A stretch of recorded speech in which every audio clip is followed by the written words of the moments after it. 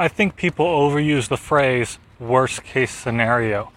They'll say, oh, worst case scenario, XYZ, like that's actually the worst thing that could happen, when it's not. I'll give you an example. Someone will be like, oh, this shower's nice. I think I'll take a few minutes longer here. Worst case scenario, I'm a few minutes late to work. My boss looks at me disapprovingly and maybe makes a snarky comment. No big deal.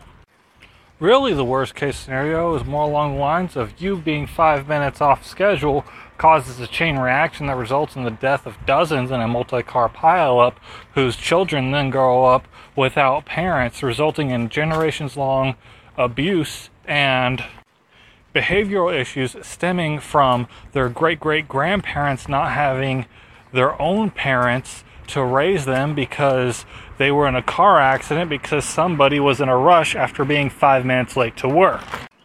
Sorry this one wasn't funny, but I mean, what's the worst case scenario? I lose a listener?